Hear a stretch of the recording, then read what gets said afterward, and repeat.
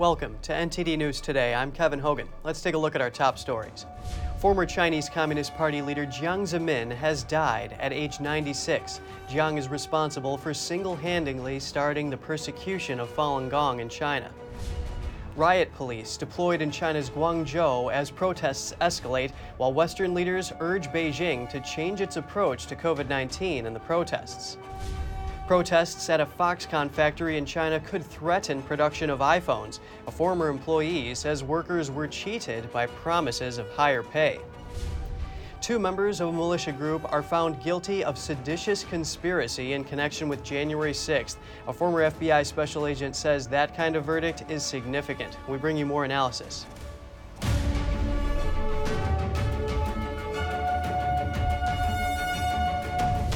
Former Chinese Communist Party leader Jiang Zemin is dead. Chinese state media say he passed away Wednesday afternoon in Shanghai. He was 96. Jiang Zemin was the communist regime's top leader from 1993 to 2003. He was selected by Deng Xiaoping after the Tiananmen Square massacre. He died from leukemia and multiple organ failure. Jiang is considered responsible for single-handedly launching one of the most brutal persecutions against a faith group in modern times. That's for his lead role in starting the persecution against Falun Gong in 1999. In the years since, human rights organizations say tens of millions of Falun Gong practitioners in China have been subject to mass surveillance, arbitrary imprisonment, forced labor, torture, and organ harvesting. A 2017 report from Freedom House lists several motives behind the persecution. Those include the CCP's intolerance of faith groups, the nationwide popularity of Falun Gong, and what was perceived as ideological competition by the regime. By state estimates, as many as 100 million Chinese had taken up the practice by the late 1990s. The persecution is ongoing. And protests have escalated in the Chinese city of Guangzhou over the country's strict COVID-19 rules. NTD's Jessica Beatty tells us more. Chinese authorities recently deployed riot police to quell protests in Guangzhou. That's according to online videos released Tuesday. They show large numbers of riot police in hazmat suits carrying shields. In Shanghai, video released Wednesday shows residents confronting COVID staff. These scenes of protest have become common across China over the past few days, as anger about strict COVID-19 rules appears to be boiling over. Chinese officials Tuesday said they'd respond to the public's concerns by being more flexible about the rules.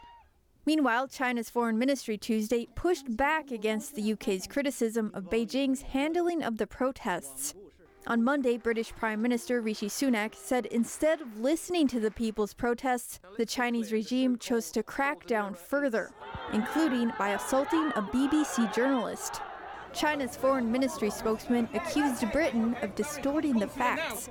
But leaders of the free world seem to agree with Sunak. UK Foreign Secretary James Cleverly said Tuesday it's important to protect media freedom. And it's incredibly important that journalists are able to go about their business unmolested and without fear of attack. Meanwhile, the head of the International Monetary Fund, Kristalina Georgieva, says China should drop its zero-COVID policy because of its impact on people and the economy. It is tough on people. It is also negatively impacting the Chinese economy through spillovers to the world economy. Georgieva suggested Beijing target restrictions instead of imposing massive lockdowns. That way, she said, China can contain the spread of the virus without significant economic costs. And the United Nations Monday said it supports Chinese demonstrators' right to protest. We believe in the importance of people's right to peaceful assembly and association, their right to demonstrate peacefully, and urge the authorities to guarantee that right. Since the protests started, security forces have detained an unknown number of people and stepped up surveillance. Although Chinese authorities have eased some controls, they show no sign of ending their larger zero-COVID strategy. Jessica Beatty, NTD News. Tech giant Foxconn has been racked by days of protests at its vast plant in Zhengzhou, China. Workers demonstrated over pay, poor conditions, and strict lockdowns. The crisis could threaten output at a plant that makes 70% of all iPhones. Reuters tracked down one former worker to find out what lay behind the unrest. Mr. Ho, who didn't want to give a first name, said he and many others were attracted by promises of higher pay. Foxconn was offering attractive terms as it grappled with strong year-end demand and China's health crisis curbs. But Ho says trouble began when new hires were required to do 10 days in quarantine and pay terms were abruptly changed. At first we thought to address the issue because we didn't voluntarily go into quarantine. And then we wanted to ask whether quarantine could be counted as working days. And then for the first gathering, we just wanted to discuss these issues. And then we didn't know there might be some people trying to make trouble. So as the situation developed, we assembled and then went down from the dormitory to the gathering. And after, it became what it was. The Zhengzhou plant is essentially a city of 200,000 workers. Since October, Foxconn has enforced a closed-loop system due to renewed health crisis concerns. That essentially cuts the facility off from the outside world. But Ho says workers also lost all faith in what the company was saying.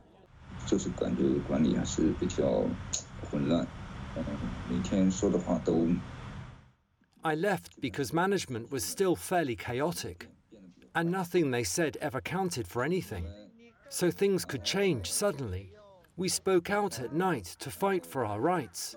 But the response could alter by the next morning. Some of us went to fight for our rights, while others just asked questions.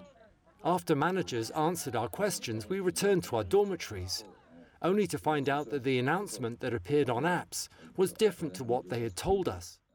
Other workers that Reuters spoke to aired similar grievances.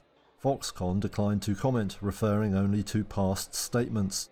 The company has apologized for what it says was a pay-related technical error. If the problems persist through December, analysts say it could cost output of around 10 million iPhones.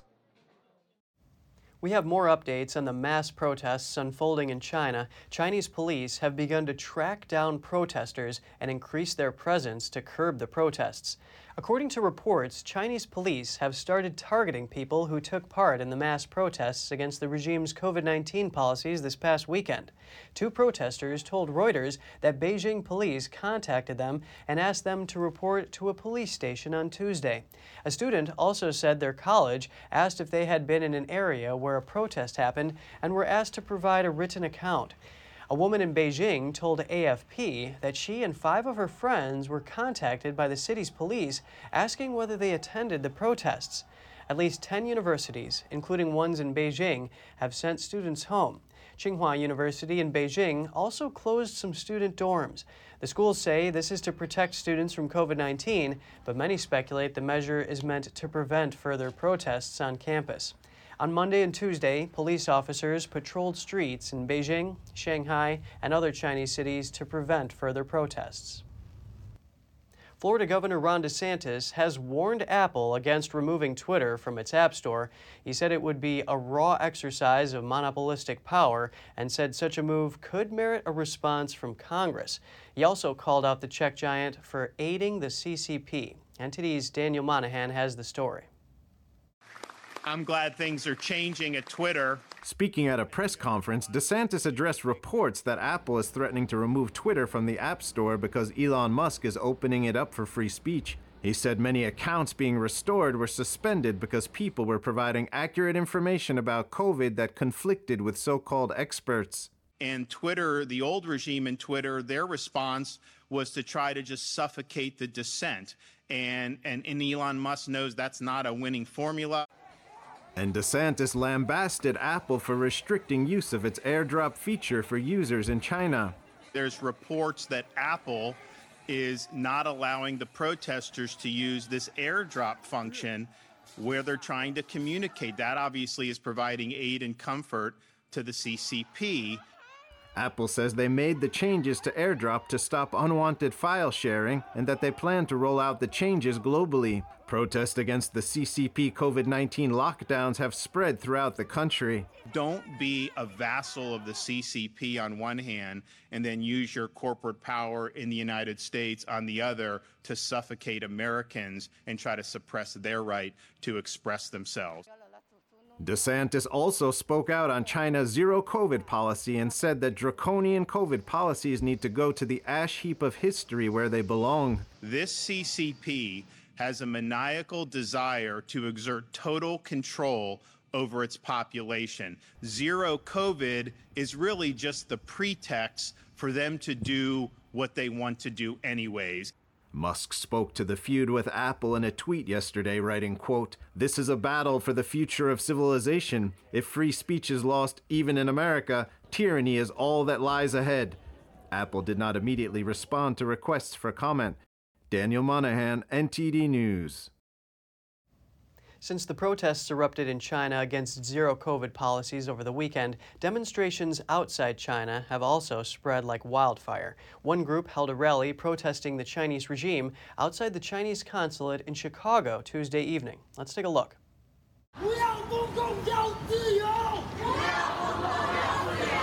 On Tuesday evening, a group of protesters chanted slogans outside the Chinese consulate in Chicago. The protesters criticized the Chinese Communist Party's zero COVID policy, censorship, and dictatorship. Many of them were Chinese students from universities in the Chicago area. This sophomore student, who wanted to be anonymous, mocked China's zero COVID policy by wearing a hazmat suit. She's upset about the loss of lives in a fire in Urumqi, in Xinjiang, China, due to the COVID lockdown. I was incredibly outraged by what happened in Xinjiang, what happened in Urumqi. She praised the bravery of the protesters in China. It's just incredibly brave for every single Chinese inside of China to be doing the protest. I think we should as Chinese citizens outside of China, we should follow up to them. Not only the students protested, Tibetans also joined. Lakpa Latrasang, a Tibetan living in Chicago, said he supported the people suffering in China, Xinjiang, and Tibet. I'm here to support the Chinese people, asking for the democracy, freedom, human rights. Some demonstrators held white papers, a symbol of defiance against the Chinese Communist Party. This student, who wanted to conceal her identity, criticized China's zero COVID policy, which has taken away Chinese people's fundamental human rights. People can't live anymore. Many people have lost their jobs and income source, but they still need to pay rent, live, and eat. I think we've been cornered into a dead end. This is our last voice. I hope our actions will bring hope and inspire courage in more people. The students were not optimistic about the impact of the protests, but they still wanted to speak up and leave a mark on history. Reporting by Angela Moy, NTD News, Chicago. Just ahead, a new Pentagon report on the power of China's military. It says the communist country will likely have more than 1,000 additional nuclear warheads by 2035. And a rare spectacle in Hawaii draws onlookers. The world's largest active volcano, Mauna Loa, erupts for the first time in decades. We'll have the details soon when we return.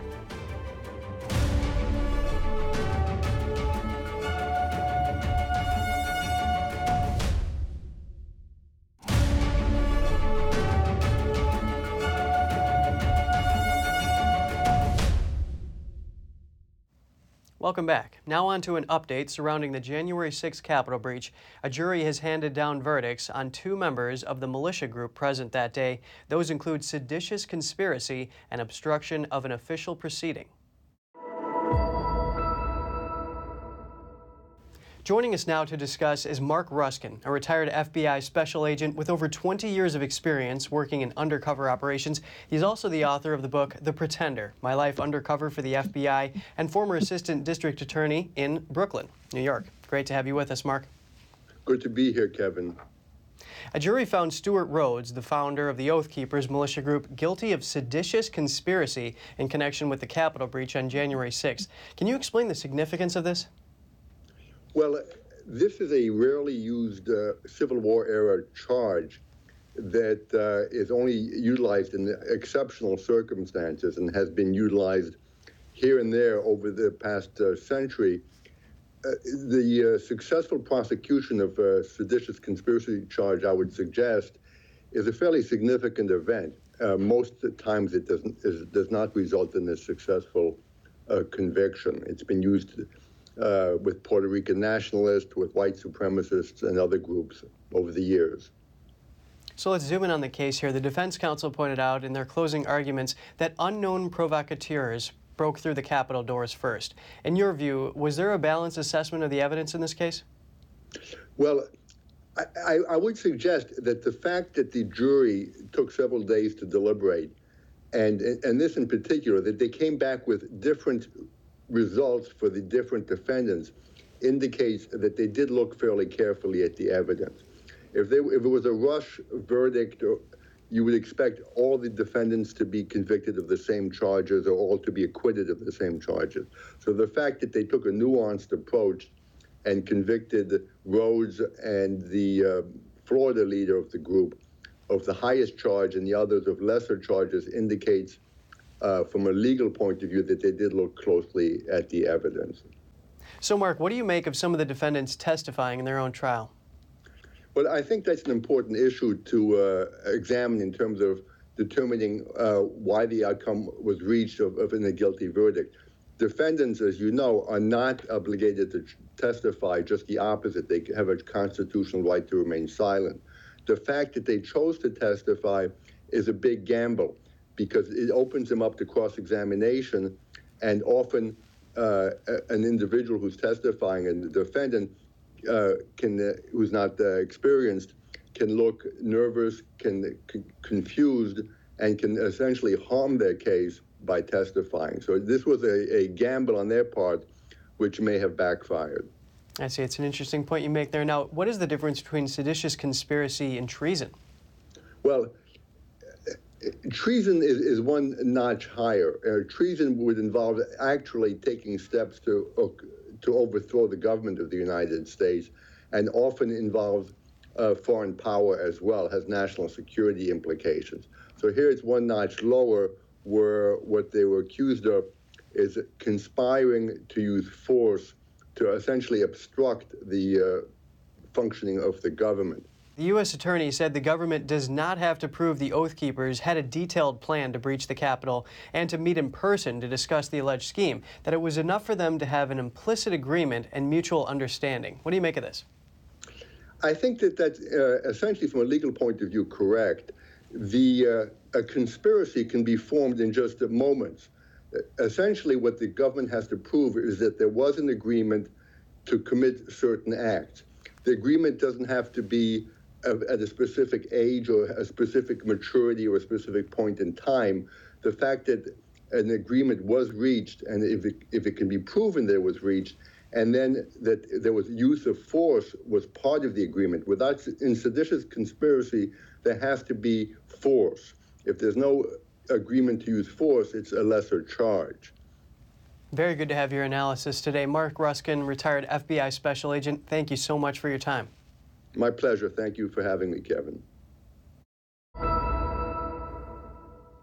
The Department of Defense has released its annual report on the power of China's military. The report says the Chinese Communist Party could have more than 1,500 nuclear warheads by 2035.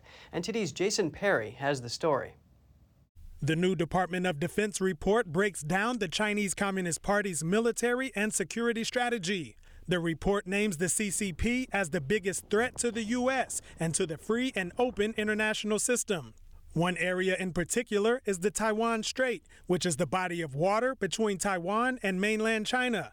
Earlier on Tuesday, the CCP said it organized its naval and air forces to drive away a U.S. guided missile cruiser, claiming that the U.S. ship had no right to be there. Pentagon spokesperson General Pat Ryder said the claims were false and that the CCP is trying to establish a new normal. Whereas U.S. and international ships and planes have operated in international airspace or in international waterways for decades, and then suddenly changing and saying, no, this belongs to us, and now you're violating our sovereignty. Again, it's trying to change the narrative, change the status quo, and in fact, fabricate a situation that previously all would agree did not exist. And so again, this is why it's important that we will continue to sail, operate, and fly in those areas. The report says China currently has 400 nuclear warheads, and the communist country will likely have 1,500 nukes by 2035. America currently has about 3,700 nuclear warheads, with about 1,700 currently deployed outside of the United States, according to the Stockholm International Peace Research Institute think tank. The U.S. chairman of the Joint Chiefs of Staff, General Mark Milley, says the CCP wants to be the #1 power in the world by 2049. He explained that there are lots of lessons learned from the war in Ukraine. And one of the things people are learning is that war on paper is a whole lot different than real war. And when blood is spilled and people die and real tanks are being blown up, things are a little bit different. There's a lot of friction and fog and death in combat. And for someone who has, for a military that hasn't fought in combat since fighting the Vietnamese in 1979, they would be playing, a very, very dangerous game to cross the straits and invade the island of Taiwan. The Pentagon's report can be found at defense.gov. Jason Perry, NTD News. A woman has pleaded guilty in the disappearance and killing of U.S. Army Specialist Vanessa Guillen. 24-year-old Cicely Aguilar is the only living suspect in the murder case. Guillen disappeared in Fort Hood, Texas in April 2020. Her remains were found over 2 months later. Authorities say Aguilar helped her boyfriend sexually harass Guillen before her death. Her boyfriend was Guillen's supervisor, Army Specialist Aaron Robinson. In January of this year, President Joe Biden signed into law the I Am Vanessa Guillen Act, making sexual harassment a crime for members of the military. The DOJ said Aguilar has pleaded guilty to 4 charges, including 1 count of accessory to murder after the fact and 3 counts of making false statements. Her date of sentencing hasn't been set. She is facing up to 30 years in prison plus a fine of $1 million. An Arizona judge dismisses an election lawsuit filed by Republican Attorney General candidate Abraham Hamadeh. Only 510 votes separate the candidates. Hamadeh and the Republican National Committee filed the lawsuit in Maricopa County Court on November 22nd against Democrat candidate Chris Mays. The lawsuit alleges errors and inaccuracies at voting locations during the election process and requests judicial intervention. The goal is to ensure the candidate who, quote, received the highest number of lawful votes is declared the next Arizona Attorney General. But a Maricopa County Superior Court judge says the lawsuit was filed prematurely and must instead be filed after Arizona certifies the election. The state is set to do so on December 5th. Maricopa County officials have acknowledged issues with printers on Election Day. Some printed ballots were too light for the tabulators to read. Onto an unexplained fire. 5 vehicles that the U.S. Secret Service rented burst into flames on Monday. They had returned the cars to the airport after President Biden's Thanksgiving trip. The Nantucket Airport confirmed the fire took place in the rental overflow lot and posted a photo of the charred vehicles. A Secret Service spokesman told NBC News that the cars were all rented from Hertz. He also said Biden and his family did not ride in any of the vehicles that caught fire. They only transported Secret Service agents and staff. He added that the Secret Service was not involved in the fires and had no information on why it occurred. The vehicles included a Chevy Suburban, Ford Explorer, Ford Expedition, Jeep Gladiator, and an Infiniti QX80. The Expedition was under battery recall. The Biden administration plans to auction off nearly 1 million acres off the Alaskan coast in December. It will be used for oil and gas drilling. The sale is part of a provision in the Inflation Reduction Act that Senator Joe Manchin insisted on. Estimates show the area could produce nearly 400 million barrels of crude oil and 300 billion cubic feet of natural gas. That's once drilling actually begins. New offshore leases can take years to bring online. The U.S. has been facing high oil prices and strained supplies. The president blamed the gas and oil industries for the energy crisis and on November 3rd asked them to drill more, though personally he has often stressed his position against more drilling. At this point in his term, Biden has leased less land for drilling than any president since the 70s. Hawaii's Mauna Loa volcano has erupted for the first time in nearly 40 years. The eruption of the world's largest active volcano is attracting onlookers to a national park for first-hand views of the event. But it also brings back memories among some Hawaii residents who have experienced volcanic eruptions in the past. Currently, no lava is threatening any homes or communities, and no evacuation orders have been issued. But the lava could eventually reach neighborhoods on the eastern side of the island. It could take over a week for molten rock to reach populated areas. This is a wonderful eruption. This is a rare time where we have two eruptions happening simultaneously. This is more than a spectacle. To the people of Hawaii and to many others, this is a very sacred event that we are watching. Keep on getting a lot of questions about should tourists come. It's actually a great time to come. People are here. I mean, you're seeing some of the most unbelievable sights ever. And you don't have to go up to the Saddle Road. You can see it from Hilo, you can see it from Kona, you can see it from Ka'u. Waikoloa people are reporting, and they're putting up pictures that are just unbelievable at night of the views. Mauna Loa is spewing sulfur dioxide and other volcanic gases. Combined with other particles, these form a volcanic smog called VOG. Residents are urged to cut back on outdoor exercise and activities to minimize the risk of inhalation. After years of preparation, a team of Georgia Tech researchers and students will watch their small satellite leave Earth and begin its mission to the moon. SpaceX will launch Lunar Flashlight on Wednesday from Cape Canaveral, Florida. The Georgia Tech team will then pivot to its role as mission control. 14 operators, including 6 undergraduate students and 8 graduate students, will staff the control center inside a small lab in Atlanta.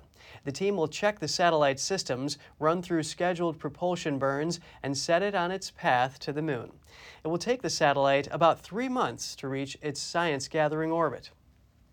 And if you have any news tips or feedback for the show, don't hesitate to email us at news.today@ntd.com.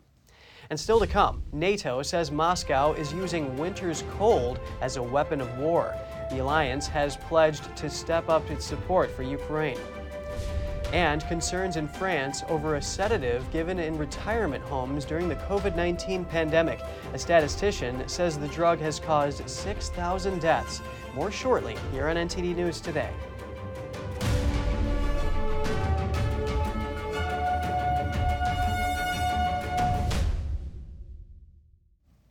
Cold weather as a weapon of war. That's what NATO allies say Russia is using against Ukraine. Here's the story.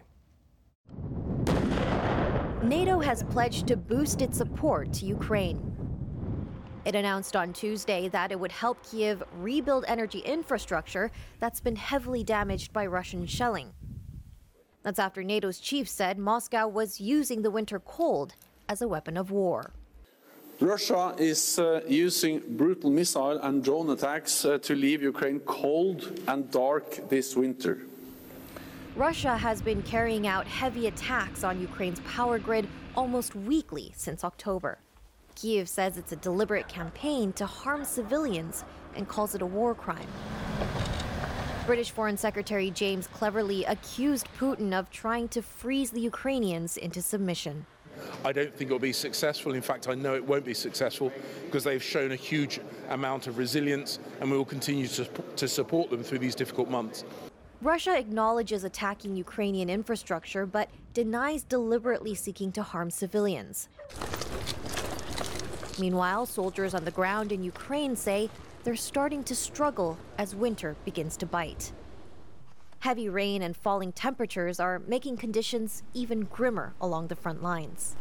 Some military analysts say they expect Ukraine will try to keep up the pressure on Russian forces over the winter to prevent them from digging in and settling. Turkey said today that it welcomes progress by Sweden and Finland towards NATO membership, but it would like to see more concrete steps from the Nordic countries. Sweden and Finland applied to join NATO in May in response to Russia's invasion of Ukraine, but NATO member Turkey raised objections. It cited security concerns related to the outlawed Kurdistan Workers' Party and over the Nordic states' ban on arms exports. The three countries signed a memorandum in June that lifted Turkey's veto while requiring Sweden and Finland to address its remaining concerns. Sweden and Finland then reversed the ban against exporting military equipment to Turkey. The Turkish foreign minister today said, quote, "We welcome these developments. However, we haven't seen any concrete steps taken toward extraditing criminals or freezing terrorist assets." Signs that Beijing may be secretly supplying weapons to Russia. Ukrainian media Defense Express says Russian cargo planes fly to China almost every day. Some planes even turned off transponders to avoid being tracked. The past week saw around 10 such flights. These planes reportedly belong to Russia's Volga-Dnipro Airlines. The Moscow-based company ships oversized and heavyweight air cargo. Chinese footage shows one such Russian plane landing at the airport in China's Zhengzhou city. The video says the plane was coming to pick up military equipment. Zhengzhou is a major logistics and industrial center. It's also home to the production facilities of Chinese defense giant Norinco. A French statistician has raised concerns over the prescription of a sedative drug in retirement homes during the early months of the COVID crisis. He claims the drug, which was used under a government decree, was responsible for the deaths of 6,000 people, which have officially been attributed to COVID. NTD's France correspondent David Vives has the story. Rivotril is a sedative drug used to treat seizures. In March 2020, during the COVID crisis, the French Health Ministry allowed its use under a palliative protocol in retirement homes. The decree said COVID patients suffering from respiratory distress and who were not to be resuscitated could receive an injection of Rivotril. The drug was intended to alleviate their pain. In an interview with the French Epoch Times, statistician Pierre Chaillot says 6,000 people died as a result of this protocol. Giving 2 vials of Rivotril to an elderly person to relieve their pain can be estimated to have resulted in 6,000 excess deaths. And we have 6,000 excess deaths in the EHPAD nursing homes during the same time period. These deaths in the EHPADs are so enormous over this period that there are almost no other deaths in my statistics. During a hearing at the French Parliament on the management of the COVID pandemic, a nurse testified that the Rivotril protocol was used without any clinical studies proving its efficacy. Another nurse testified that the protocol was adopted as an emergency measure. So that's the scandal that we are seeing. It's that the authorities eventually decided that these people had something. They decided without knowing it, because there were no statistics available that these people had something incurable that could not be cured, and therefore they were going to be slowly assisted to death. According to testimonies at the hearing, it is not clear whether the retirement homes contacted the families to obtain permission to inject the drug. Pierre Chaillot says there are many clues showing the protocol is responsible for these deaths. So there is a time-based correlation between decision-making and mortality. There is a correlation in terms of numbers. We find exactly the same numbers between the number of doses given and the number of excess deaths. And we also have a geographical correlation between the places where this political directive has really been applied with great zeal. Figures from December 2020 showed that 44% of patients who died from COVID in France were residents of retirement homes. David Vives, NTD News, Paris. Facebook parent company Meta has been fined nearly $280 million by Irish regulators over privacy breaches. The country's Data Protection Commission said the company infringed sections of the EU rules known as the General Data Protection Regulation. An investigation last year delved into reports of data from over 500 million users being dumped online. The data was found on a website for hackers. It included personal information of users from over 100 countries, such as names, Facebook IDs, phone numbers, locations, birth dates, and email addresses. Meta has said that the personal information was extracted using data scraping via the platform's contact and search tool. The tool is commonly used to search for other users via their phone numbers. The company said it had cooperated fully with the Irish watchdog. According to a Meta spokesman, the company hasn't yet decided whether to appeal. Two leading figures in the crypto sector have died unexpectedly this past week. This comes after the death of 29-year-old crypto giant Nikolai Meshegian in Puerto Rico in late October, and the deaths are sending shockwaves in the financial sector. 30-year-old Tiantian Colander was the co-founder of Hong Kong-based crypto company Amber Group. His company confirmed on Sunday that he died unexpectedly in his sleep on November 23rd. Amber Group is valued at $3 billion, and Colander made it to the Forbes 30 Under 30 list.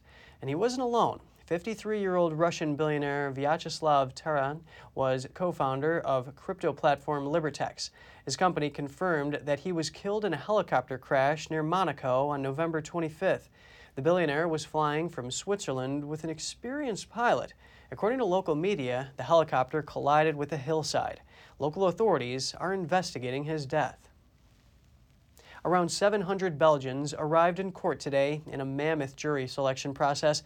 The trial is for 10 men accused in the 2016 bombings in Brussels that killed 32 people. It's Belgium's largest ever trial. Hundreds of potential jurors filed through airport-style security checks and into 8 waiting rooms. The attacks involved twin bombings at Brussels airport and a third bomb on the metro in March of 2016. The men are variously charged with murder and attempted murder in a terrorist context. They are also charged for leading or participating in the activities of a terrorist group. In accordance with the Belgian court procedure, the defendants have not declared whether they are innocent or guilty. The former president of Comoros has been sentenced to life in prison for selling the country's passports. The buyers were allegedly stateless people in Gulf countries. Ahmed Abdallah Sambi served as president of the Indian Ocean island nation from 2006 to 2011. Prosecutors said he embezzled more than $1.8 billion from the passport sales. The figure is even larger than the country's annual GDP. Other officials involved in the scheme were sentenced to prison terms ranging up to 20 years. The defense lawyer argued that the trial was politically motivated. And still to come, volunteers at a cafe in Amsterdam are giving old electronics a new lease on life. People can bring in their broken electronics instead of making a new purchase. Get the full story after this break. And Australia updates energy efficiency requirements for new homes. Homeowners are coming up with creative ways to meet the revised standards. Stay tuned for more on that when we return.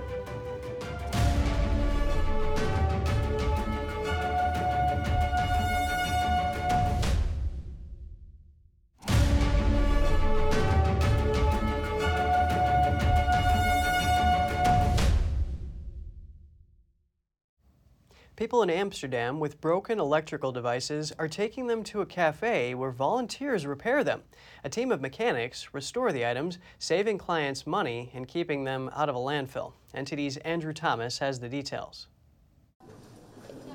Every Wednesday afternoon, these repairmen in Amsterdam come to this cafe to put their technical skills to good use.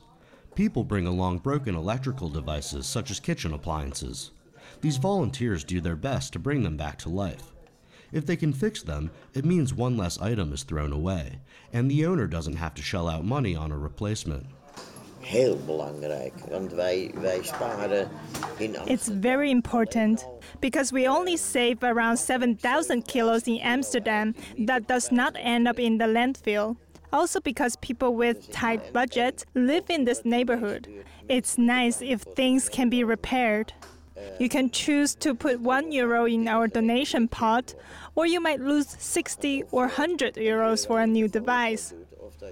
It's nice if things can be repaired. Wij zijn voor een nieuw apparaat.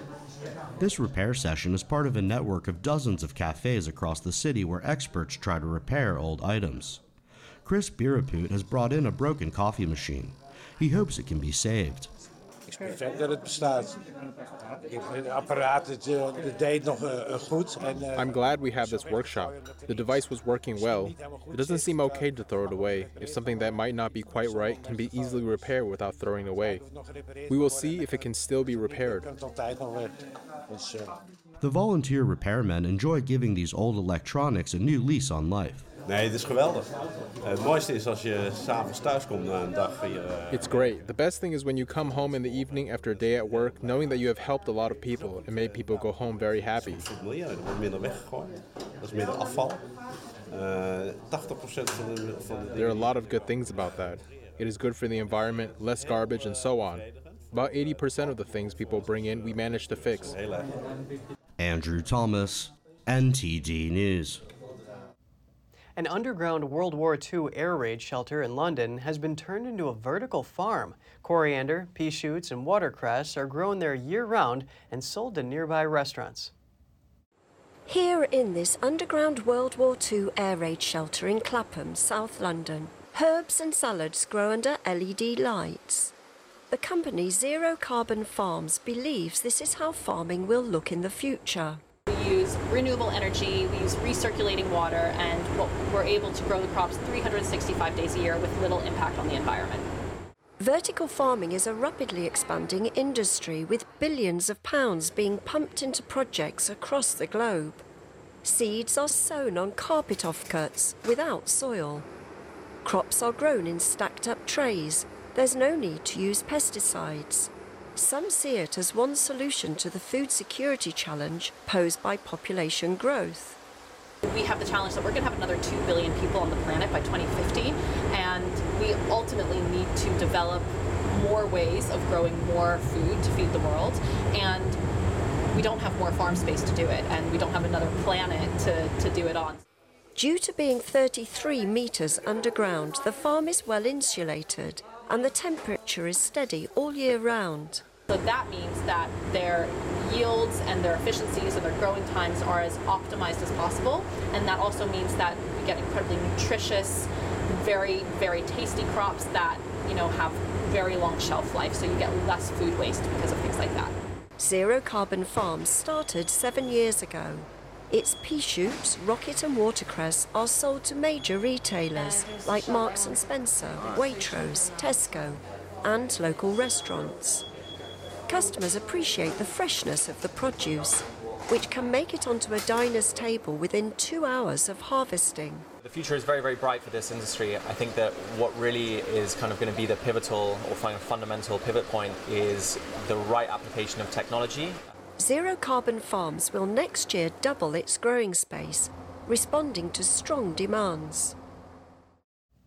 Australia is increasing energy efficiency requirements for new homes next October.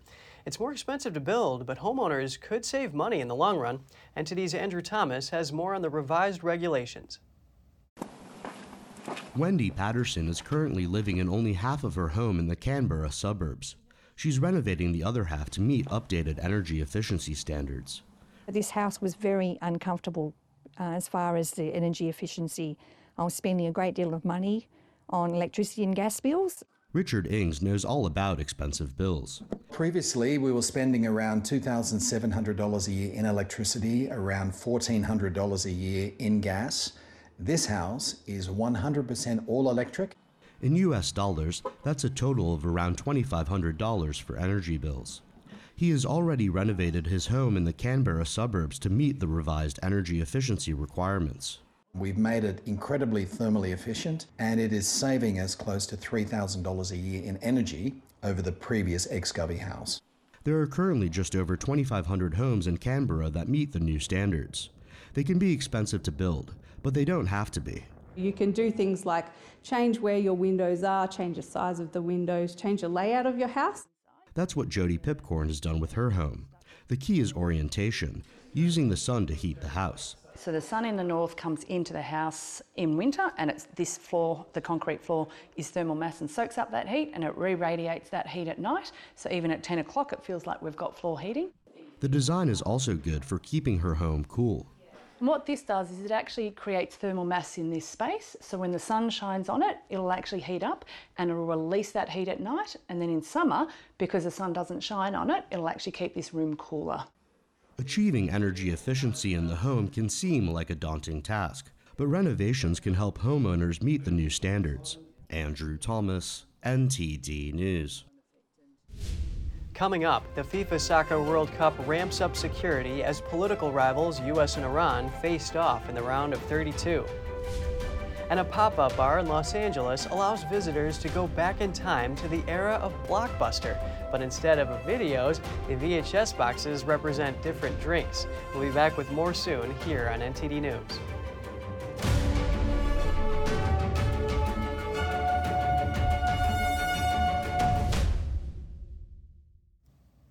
The U.S. defeated Iran in their showdown at the FIFA Soccer World Cup on Tuesday. The win pushes the U.S. into the knockout round of 16. NTD's Flinders Kingsley tells us more about the match. The U.S. bested the Iran side 1-0, but as protests rage in Iran and amid decades of political tension, the World Cup showdown between the U.S. and Iran was more than just a clash of sporting rivals. President Joe Biden made his comments on the match. USA, USA. That's a big game, man. When I spoke to the coach and the players, I said, you can do this. They went, they did it. God love them. Anyway, just thought you might want to hear. The U.S. Soccer Federation earlier showed solidarity with Iranian protesters by displaying Iran's national flag without the Islamic Republic emblem, causing Tehran to make a formal complaint. I'm very happy to see that the players are starting to speak out as much as they can. It's not easy to make a decision because we don't really know too much about what's going on, but my heart is with the people. I really want to see them succeed in what they want, and I hope that this game in the World Cup has brought more attention to that. The game was held with increased security to prevent possible violence. Tensions between the nations have been heightened since the death in custody of 22-year-old Mahsa Amini on September 16th. Even with the tense political backdrop, fans say it's just about the game. I'm a football fan. I never take it into any political matter. It's all about the football. I can hug an American guy right just now. It's not about that at all. We are just a football fan. That's all we're here for. You know what? Big physical team. I like the pace of the game. They came out fast. A lot of credit to Iran. You know, they look like they wanted it just as much. Just respect to that opponent all around. England also crushed Wales' hopes of entering the round of 16, defeating them 3-0, and making room for the US to qualify for the knockout round. The US finished in second place in Group B.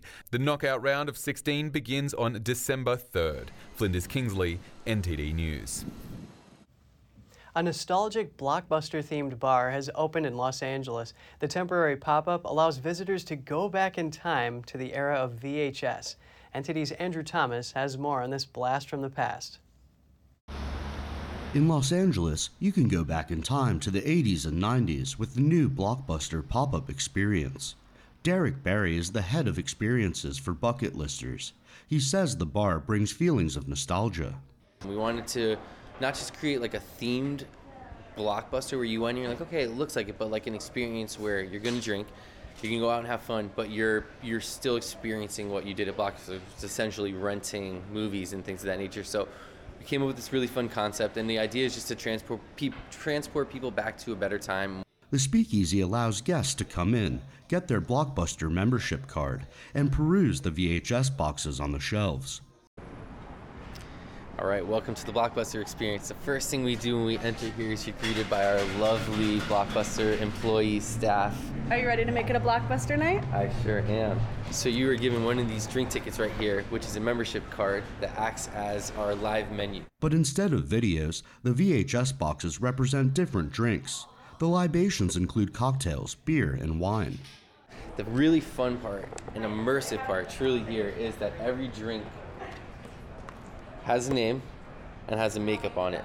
So let's just say I want the Pineapple Express. Great, love the Pineapple Express. I'm gonna make my way right over to this counter and I'm gonna hand this off to a bartender. The immersive experience is complete with blue and yellow decor throughout. Guests can relax on beanbags and even play retro video games. For those who do want to watch a movie, the pop-up also shows iconic 80s and 90s films in the garden. The Blockbuster bar will be on Melrose Avenue until February 2023. Andrew Thomas, NTD News. In Bangkok, people brought steel vats, cardboard boxes, and all sizes of plastic containers to a mall. A cinema offered all-you-can-eat popcorn for roughly $5.50. One man said he was taking home about 15 gallons of the salty snack in a huge buffet-style dish. He said he's planning to share it with his family and friends. The vendor challenged customers to come up with quirky container ideas, leaving cinema workers to shovel the popcorn into all sorts of buckets and boxes. For what would have been the price of a movie ticket, customers also got bottomless soda refills. Imagine if you could lose weight while you sleep.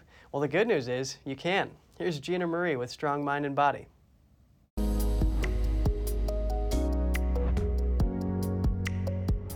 Losing weight and getting into shape can be painful and challenging. The best weight-reducing methods are eating healthy food and getting regular exercise. You can do these things during the day.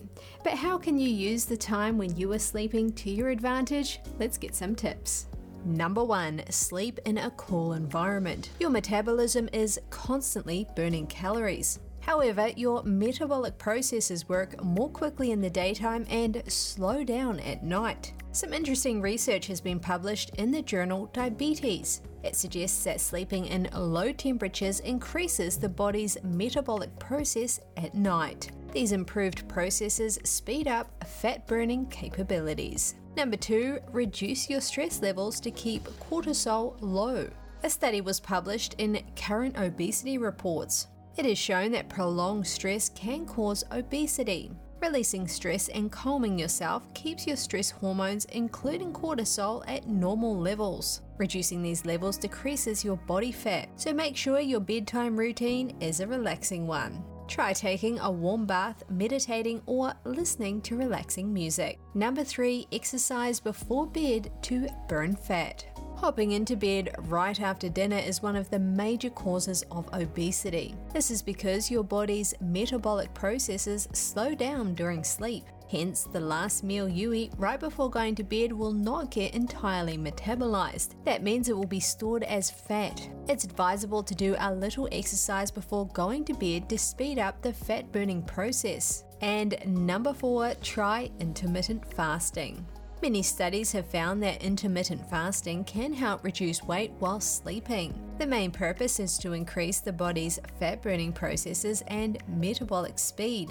Your fat-burning process will increase during sleep and help you lose weight. Try these strategies for boosting your fat-burning processes while sleeping and improving your overall health. Newly published research reveals a previously unknown dinosaur that had a remarkably flat head.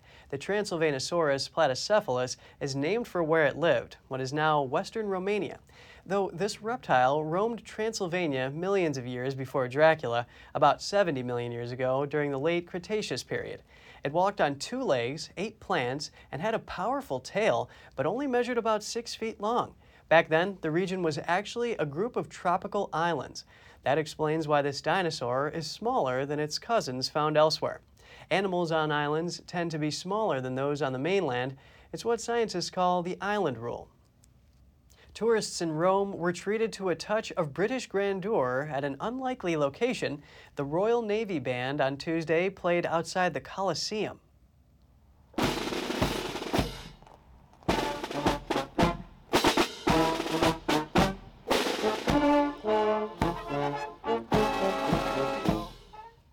The band was composed of 30 members in full uniform. It pumped out improvised pieces, as well as the Italian and British national anthems, while a group of curious tourists looked on. The musical flash mob was organized by the British Assembly in Italy. It took place near the Arch of Constantine on the Colosseum Square. The setting provided the backdrop for songs by Army of the Nile, Invincible, and Men of Music. The British Royal Navy Band is in the capital for a series of initiatives to honor the HMS Albion, a ship of the British fleet currently docked near Rome. Its presence is aimed to strengthen the British Navy's cooperation with numerous international partners, including Italy. And that's all for today's program. We're really glad to have you with us. Please send us an email if you'd like to tell us something. We're going to put it on screen. For podcasters, that's news.today@ntd.com. I'm Kevin Hogan, NTD News, New York City.